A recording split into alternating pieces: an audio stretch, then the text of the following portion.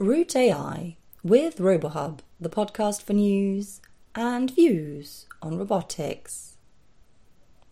Hello and welcome to the RoboHub podcast. Today we'll be hearing from Josh Lessing, co-founder and CEO of Root AI, about the company's vision for the future of farming and the products they're developing to help us get there. Specifically, Root AI seeks to build artificial intelligence and robotic systems to make farming more efficient and sustainable. Their robotic picker, which uses a delicate gripper, computer vision system, and artificial intelligence, can harvest crops autonomously and at the same time collect valuable data. Our interviewer Abate caught up with Lessing to discuss Root AI, the business decisions the startup made to create a product with good market fit, as well as the hoops that robotic startups need to jump through more generally to build a successful company. Hello, welcome to the RoboHub podcast. Could you introduce yourself? Hi, my name is Josh Lessing, and I am the CEO and co-founder of Root AI. Nice to meet you, Josh. Could you tell us a little bit more about Root AI and what you're doing over there? Sure. So at Root AI, what we're building is artificial intelligence and robotic systems that allow you to derive more value from your farm. Systems that can drive around the farm, pick your crops, inspect your crops, elevate data-driven insights to growers, all with the goal of adding more productivity and predictability to farming operations. Can you describe the system a little bit? The way in which we architected the system, really in many different ways, is designed to mimic the human body plan. And the reason this is that you can make the simplifying assumption that through crop genetics, plant breeding, and environmental structuring, crops are meant to be picked by people, at least many of the ones that you buy in a grocery store: cucumbers, tomatoes, strawberries, peppers. So with that in mind, if you want a single robot architecture that can work on all of these different crops, do meaningful work, what you need is a system that's kind of like a person. So we have a robot arm that is the same sort of joint arrangement that you would associate with the human left arm. We use a finger dexterity approach, so we're gripping with little fingers and picking and twisting. We have an optics package mounted just above the arm that can collect data on the environment and then actually process that on bot and develop different kinds of picking strategies, where a huge part of what we do is the ability to kind of bob and weave the hand in and out of the environment on complex paths, just like people do.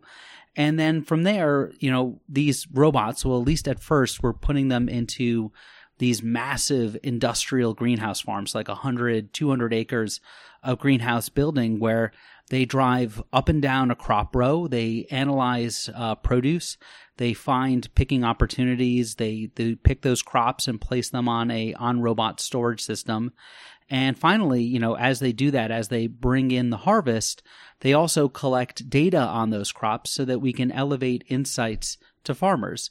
And this is all around building a very flexible architecture. That's why, a big part of our vision at the company is to not build, a bespoke machine that works on one crop in one particular varietal in one particular environmental structure, so that a farmer becomes, shackled to a single piece of hardware technology.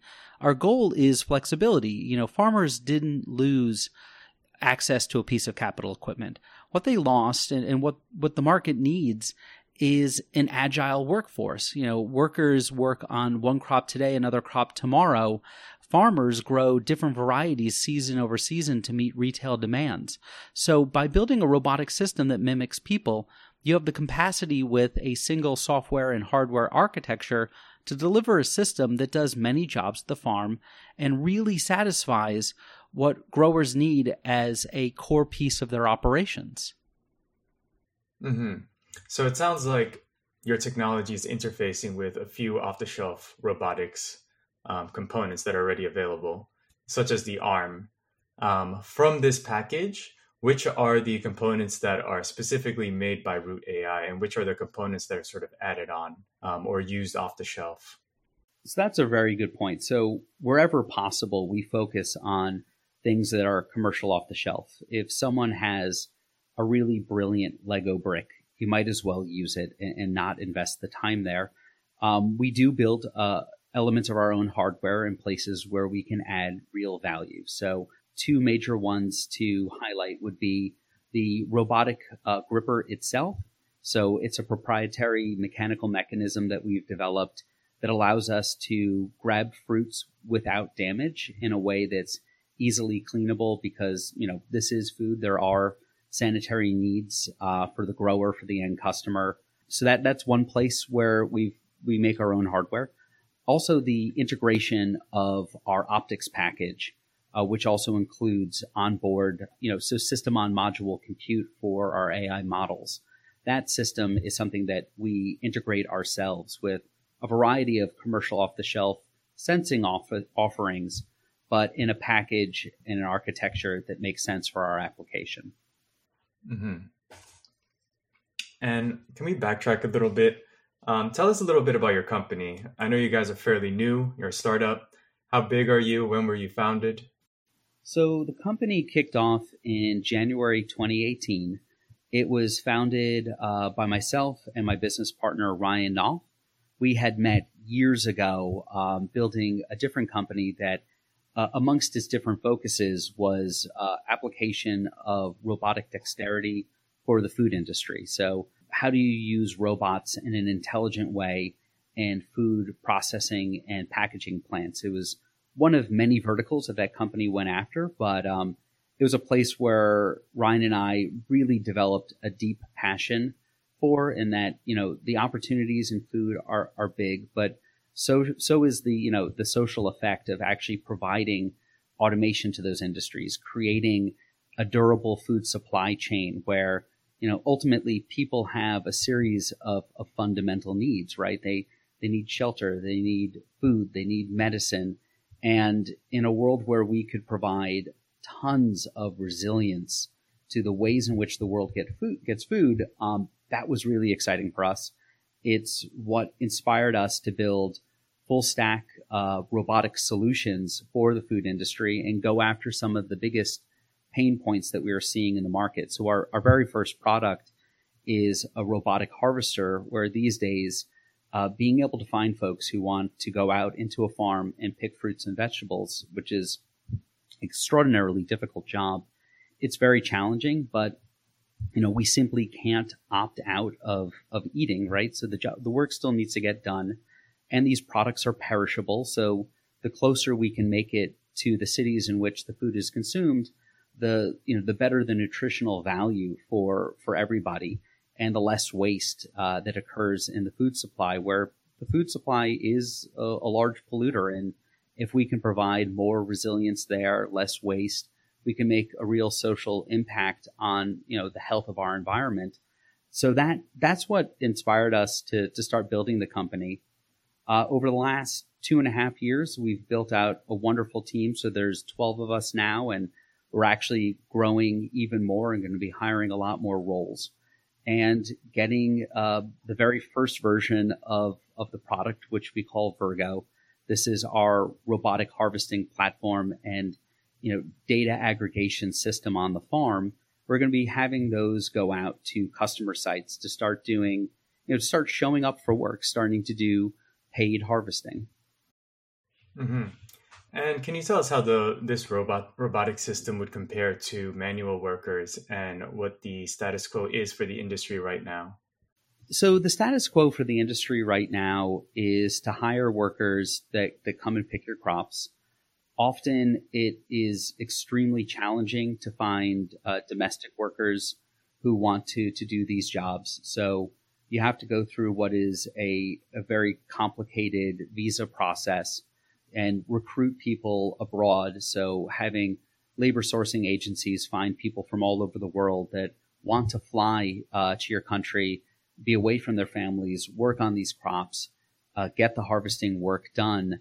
And it's over time become increasingly more challenging for organizations to manage that process effectively. So that's the status quo, is being able to bring in foreign workers to work on the farm and bring in the harvest. Our systems in many ways are very similar in that they leverage the same sort of operational workflows as as folks do when they go out and harvest in the farm. Our systems are designed so that there's no new infrastructure in your farm, that you don't need to install anything, so that our robots are walking down the rows picking crops the same way you used to have your crops picked. Our robots offload their food into the packaging systems of the facility using the same sort of, material handling trays. And, as much as we can, having this be a one-to-one comparison between the way in which you used to run your operation and the way you can now run your operation using the latest in AI and robotics technology. Mm-hmm. And is this product already in the market serving some customers? Yeah, so we are just kicking off commercial operations now. We do have a small number of systems already permanently out in the field, and we recently raised financing. The major thing that's paying for is, being able to have a much bigger commercial field presence. Mm-hmm. And have you already received some interesting feedback from customers who've implemented these systems at their farms? Most certainly. So there's a lot of different ways in which we're actually adding value to these organizations that extend beyond continuous labor supply. So being able to harvest fruits at night actually can guarantee higher quality. It's something that a robot can do that is harder to have human crews do, because operating in any facility at night without much in the way of lights is a bit tricky. Other things being the ability to program into a robot all of the quality metrics that you want that determine whether or not a fruit is eligible for harvest, which is very, very difficult to often be able to do consistently with a human labor force, just because incentives aren't in the same place. And, robots simply do, what you tell them to do. I think in the long term, there's also a lot of opportunities to, have robotic systems deliver a higher level of sanitary operation. Plants are living things themselves. So being able to have a robotic system where you always know what parts of the facility it traveled to and when it was last cleaned and what it was cleaned with and what are the pest and disease issues that you're managing on the farm. A robotic workforce better enables control of that so that you're using less herbicide, less pesticide, which is better for all of us. It makes for cleaner food. It really goes on and on for there. And I think it's not an uncommon story in robotics that many folks think about the robotic system in terms of the base case, which is the labor automation. But once they start working with tools that provide a high degree of consistency and predictability and a layer of data that comes off of those systems, you find a lot of operational opportunities that you never thought were there before until you start interacting with the technology. Mm-hmm. And you bring up an interesting point about hygiene and cleanliness. And that makes me wonder, why did you decide to first go for the market that is picking vegetables and fruits in the field, as opposed to, say, in processing, food processing environments that have these high hygiene requirements?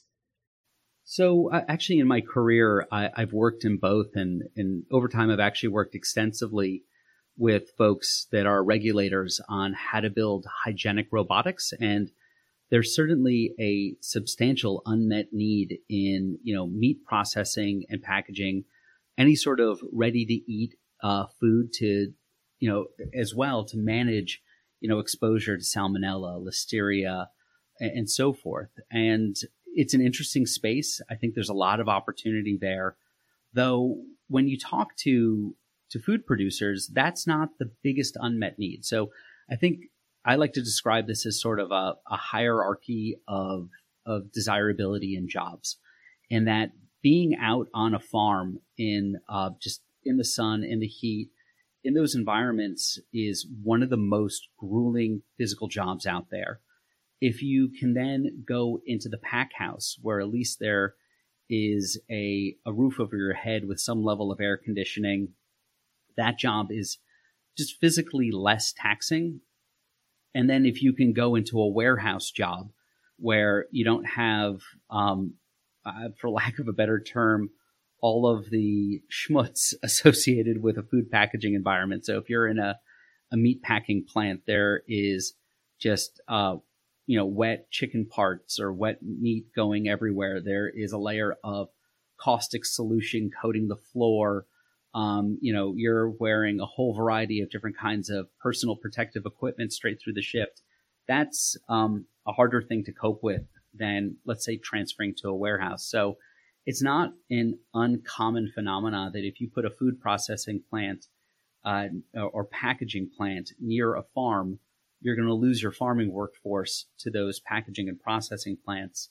And if you put a warehouse for like an e-commerce site near the food packaging or processing plant, you're going to lose those workers to the warehouse. So we really wanted to go after these agricultural harvesting jobs just because they're simply the hardest jobs to fill. And when you think about it, it's a much, much larger global opportunity. There's over $100 billion spent a year in picking just a small number of crops. Mm-hmm. That's interesting. So we mentioned a lot about the US and the market here, where we have a deficit of people who are able to work on the farms. How does that translate to the global environment? And how does that translate for Root AI? It's actually really surprising. But when you spend time with growers in Mexico, or you spend time with growers in North Africa, these are both regions that have really nice weather and can service, in the case of North Africa, fresh to Europe, or in the case of Mexico, fresh to the US and Canada. Those growers are struggling to find people as well. So if I'm in Mexico and I stand up a production facility for car parts, or a production facility to manufacture shoes, or any of a number of other jobs, those end up pulling in workers into those facilities over working in farming, especially since many farming jobs are seasonal. And in order to provide for our families, we need predictable year-round employment. So this competition for labor exists everywhere.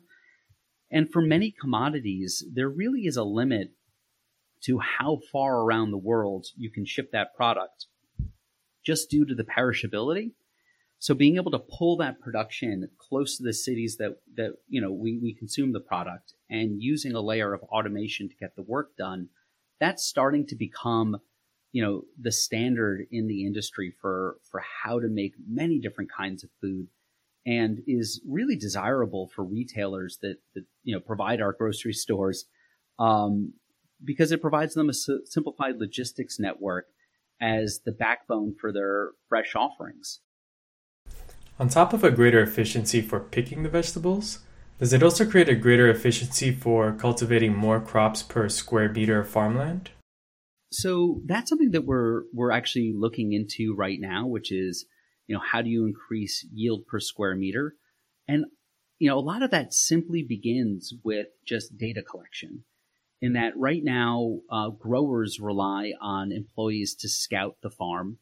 Those scouts go out and they collect a variety of different kinds of measurements, many of which are just visual counts of things. And that data is sparse data, in that they're not collecting that data on 100% of their farm, or even 50%, or even 25% of their farm.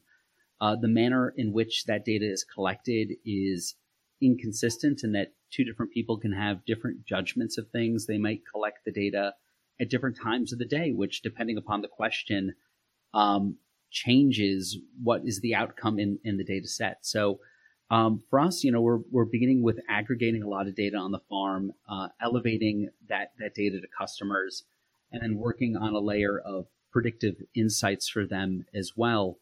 And, what's great about that is, you have these master growers that manage the production of the entire farm.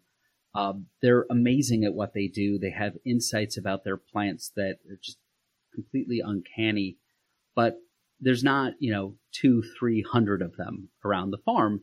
So one of the things that they're limited by is just the amount of data on which they create their decisions. So as you talk about this data, I can see that this is very related to the artificial intelligence portion of your product offering. Are the different parts of your product, say the optic system, the physical robot, the gripper, the artificial intelligence, modular enough that a customer could just take that component and fit it into their existing infrastructure, or just use the parts that they are specifically interested in? So we designed the system to be highly modular, so we can replace one gripper for another to change what crop you're picking. So it's all the same mechanism, but slightly different arrangements of the gripper that are optimized for, a cucumber versus a tomato versus a strawberry. Similarly, our optics package, which does incorporate the onboard compute for our AI models, that's its own modular standalone unit. But the product itself is a fully integrated system in that what I want to deliver to a customer isn't a component, it's a solution. And solutions come from integrating many different components so that the point of interaction with the customer is demonstrating how you're getting the work done for a particular price, as opposed to providing an enabling piece of technology that lies within, an integrated packaging line or any of a number of robotic solutions.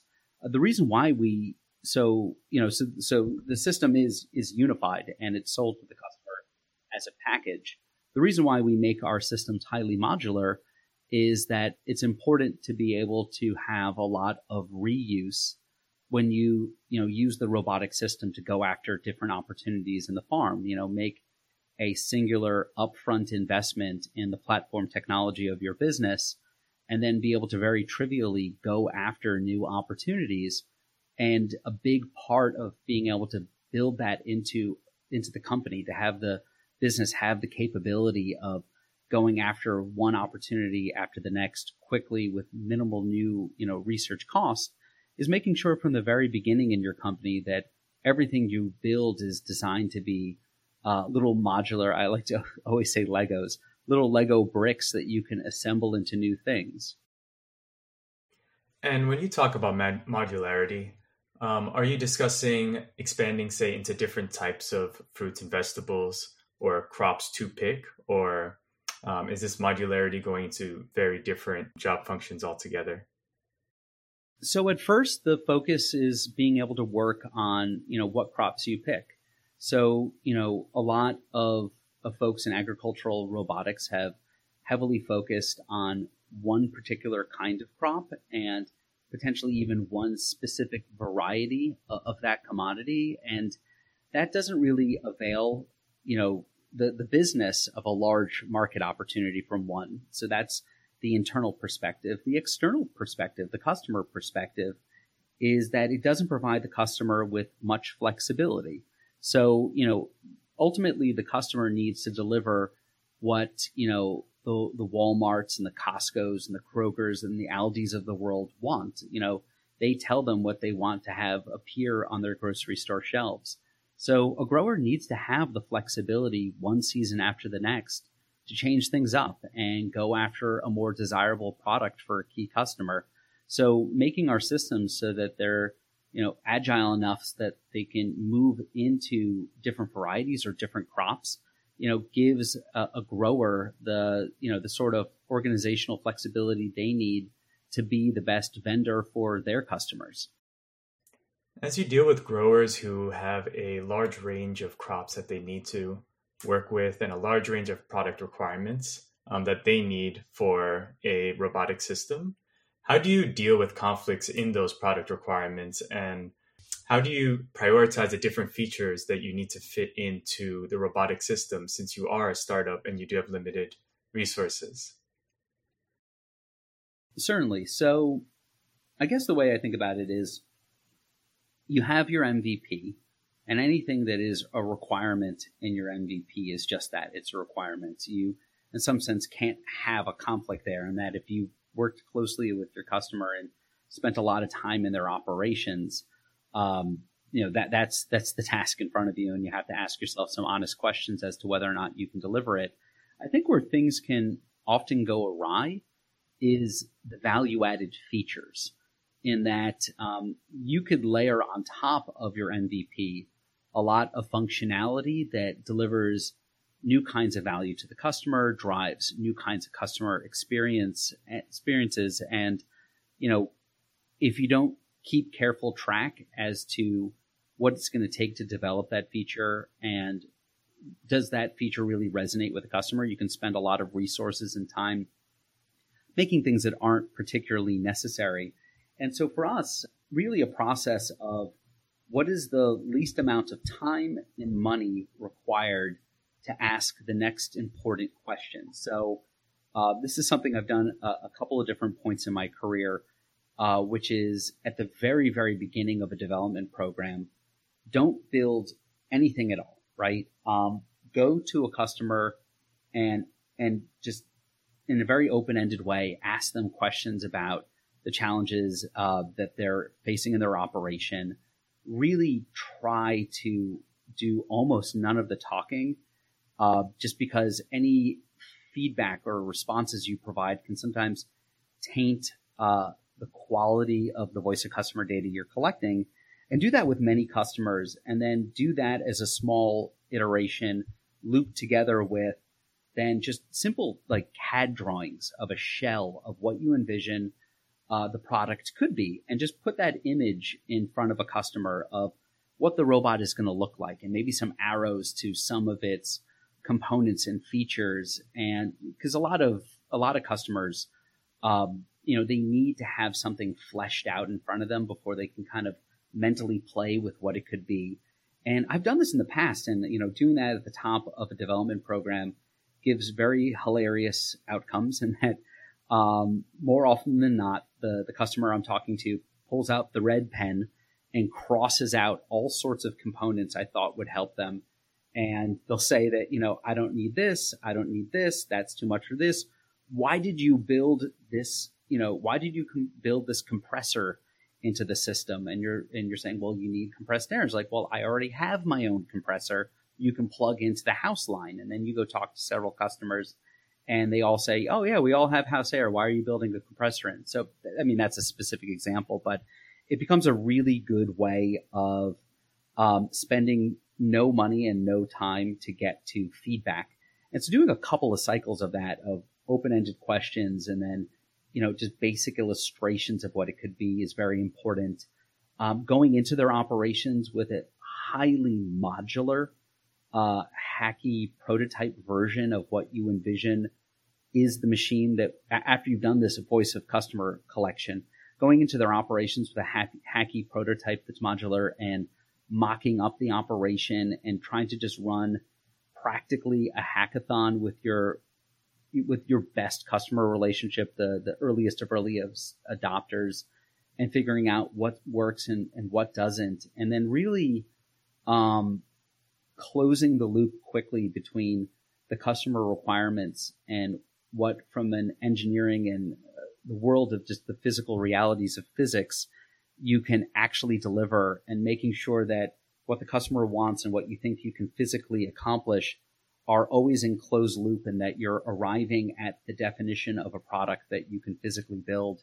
That's kind of this iterative advanced development, not even product development process that can get you to your successful MVP. And then after that, going back to my earlier comment about feature selection, all of these kind of value adds you layer on top of the MVP, kind of the way we approach that is really, once we know what the customer's core metrics are for success, running an analysis as to whether or not a particular product feature that is cool actually drives that. Could a certain aspect of mobile autonomy that allows you to drive throughout the facility and, be able to do a variety of things that people do, but might be expensive for the robot to do. Figuring out if you add that mobile autonomy that drives up the cost of the robot, are you actually delivering more savings and value for the customer? And if the answer is no, it's a cool feature. Some customers are even asking for it, but it really doesn't push the needle for the customer on their annual savings by engaging with your technology, then odds are it's not that big of a priority early in the life of the company to unlock that feature relative to other features that could massively expand value increase the the profitability of the organization that you're working with, and pull in the payback period for making an investment in your technology, for example. Yeah. Do you have any real world examples of some of these features that you've maybe had to scrap because the customer just decided it was not really useful towards them, and you gained enough critical mass from a group of customers to make that decision? Oh, yeah. So I was giving one, which was the ability to drive throughout the entire facility. So, some customers are asking whether or not the robot could navigate from the pack house and the storehouse and the causeway to the row. And there is a way of building that solution. In fact, it's reasonably simple to put it together. But looking at just how much time the robot, or a person for that matter, actually spends out in the farm, out in the crop row, basically we would be adding a lot of cost and complexity to the system to cover the automation of a task that really, a person or a robot would spend almost no time every day doing. Like you were helping the robot over the course of, let's say, a 18-hour workday save 10 minutes. And when you realize how little additional value here being, if you save that 10 minutes, will you spend an extra 10 minutes picking crops? How much additional value have you delivered to the customer by having it get 10 more minutes of work done per day relative to the added expense required to enable that feature? And ultimately, it was de minimis relative to other features that you could build for customers that massively expanded the productivity of the robot. And one of the things that we do within the company is we have these theory of operation models that link directly to what are the key metrics for the customer and what drives customer value, so that anytime you have an idea about a product feature, you can toggle that in a spreadsheet and actually see how, because these systems are complex and the results of a change in a parameter can sometimes be non-obvious. If you hit that toggle by adding this feature, have you expanded customer value by, 20%, or have you expanded customer value by 1%? And really empowering everyone in the organization, both on the sales and operations side and product management side, but also, on the engineering side. And that's the more important one, because these are the people, making major architectural decisions every day at every level of the system, empowering all of these folks to be able to see what the robot means to the customer from the customer's perspective, and really prioritizing what we work on based on that growth of customer value. Do you have any advice for how a robotic startup company could go about raising money, maybe interacting with venture capital, in order to be able to fund these sort of expensive procedures? I would encourage entrepreneurs to think about it from the VC's perspective. Ultimately, VCs have a job to do, and you have to ask yourself whether or not investing in your business is in line with what they need to deliver for the people that have invested in them. So yes, robotics companies can be expensive, and they often do require a fair bit of capital at the very beginning to get off the ground. But this could be justified based on, what is the value of the opportunity that you're capturing on the far side of all of that investment. And to think about that, I like to step back and, hop to what is the VC's job. So the venture capitalist is deploying capital for their limited partners. They're going to be deploying capital into high risk ventures. So most startups do not succeed. And as a result, a very small number of startups in their portfolio need to do all of the heavy lifting to allow the VC to return money to their LPs. So, if you're a VC and you're deploying $100 million in capital, and the obligation is to return over $300 million, $400 million, $500 million in 10 years' time, that's the fund's life. And you know that a very small number of the startups that you invest in out of that $100 million fund are going to survive and create a material exit, you always have to ask yourself the question, is the entrepreneur sitting in front of me the one that's going to really be the rock star, that superstar that creates the over $1 billion exit that does most of the heavy lifting to not only cover the original $100 million invested, but to create that $300, $400, $500 million return that I give to my LPs that justifies how illiquid this 10-year investment was for them, giving this differentiated return that is above what LPs could seek in, the broader markets and not venture capital. And so that places some really tough criteria on any startup. Hardware just being one kind of startup, really, we all have a big job to do. And so how do you do this job well? You have to ask yourself questions about, for your robotics startup, does your startup really merit that much cash invested? And that when you invest this upfront cash, is there a huge opportunity on the far side that justified the effort? And when you have invested that cash and you do make your platform technology, is it going to be easy to scale that platform technology so that this amazing value creative machine is able to, on that 10-year time horizon, grow into a tremendous business? Because, once you make a working robot, the journey really has only just begun. You need to sell this thing internationally. You need to drive top-line revenue. You need to create a global organization in many cases, and you need to do this in a compressed time window. So, I think a good example of a robotics company where investors have sought a lot of investments would be autonomous vehicles, right? Or self-driving cars. And I think a part of this is the fact that once you make the upfront investment into creating a successful autonomous car, which is a blend of hardware and software, what's the opportunity on the far side? Well, the world is filled with cars. These cars are operating in relatively similar environments in that they're city streets or highways in a way that once you've created the first car, it's reasonably extensible with minimal new investment to put that technology, that core platform technology, into market after market after market with limited new investment to expand the opportunities for the business. So that has some reasonable dynamics, right?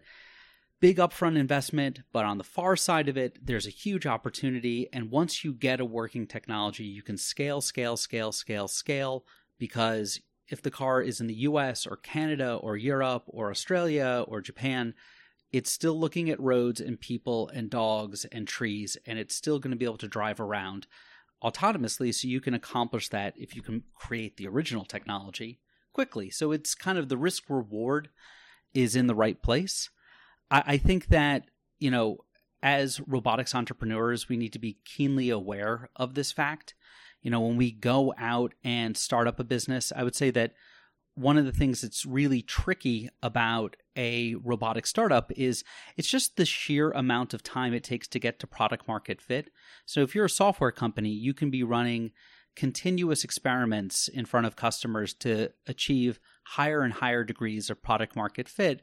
But in robotics, you have these longer timelines of development associated with physical machines, and you have to ask yourself, am I doing an amazing job of understanding the voice of the customer so that even though I'm working on these longer timelines to deliver each successive version of my product, am I always very much delivering exactly the next thing that the customer wanted and getting to product market fit quickly, even though the cycles of learning and iteration are longer, right?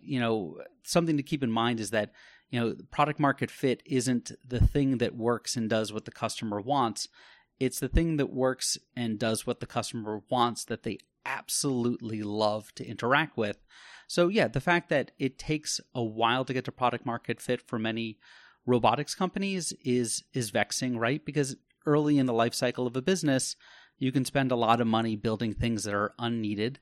And until you get to product market fit, you can't scale. And until you scale, it's not really interesting, right? You need to build a big business. And then, once you have product market fit, you need to, be architecting your business from the beginning in every single way in its technology. You know, I gave the example of our company being highly modular in the way in which we assemble the technology product.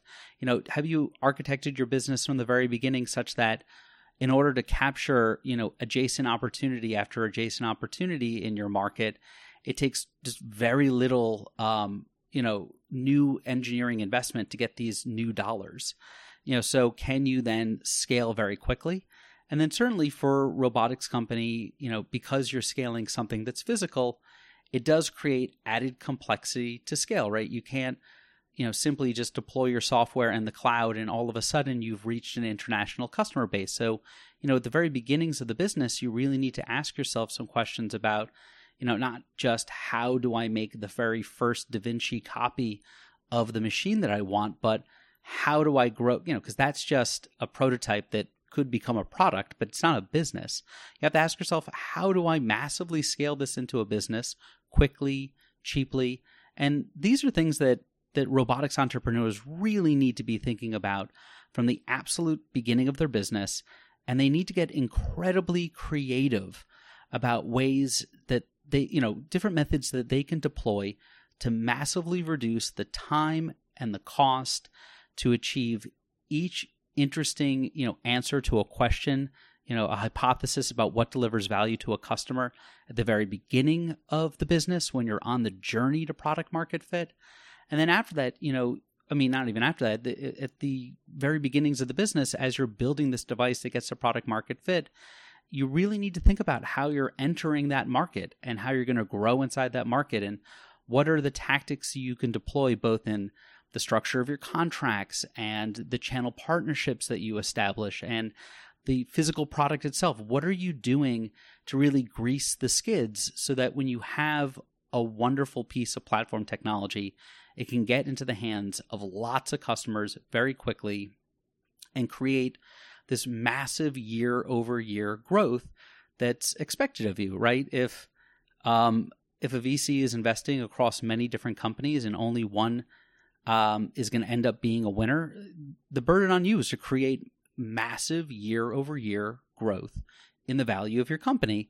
And so I think that that's kind of the calculus. Once you start thinking about it from the VC's perspective, it's not that the VC's perspective is greedy. It's simply what makes the numbers work. And then you need to sit down and as you architect the business, ask yourself, can I build my robotics company in a way that makes the numbers work? All right. Thank you very much for talking with us today, Josh. Thank you for having me. And that's all from us for today. But before you go, just a quick reminder that you can find more information about this and all our past episodes at robohub.org/podcast. And if you think there's a topic or expert we should talk to, have a question about one of our episodes, or would like to get involved yourself, well then just get in touch with us at abate.de.mey@robohub.org. We'll be back in 2 weeks' time. Until then, goodbye. Root AI with RoboHub, the podcast for news and views on robotics.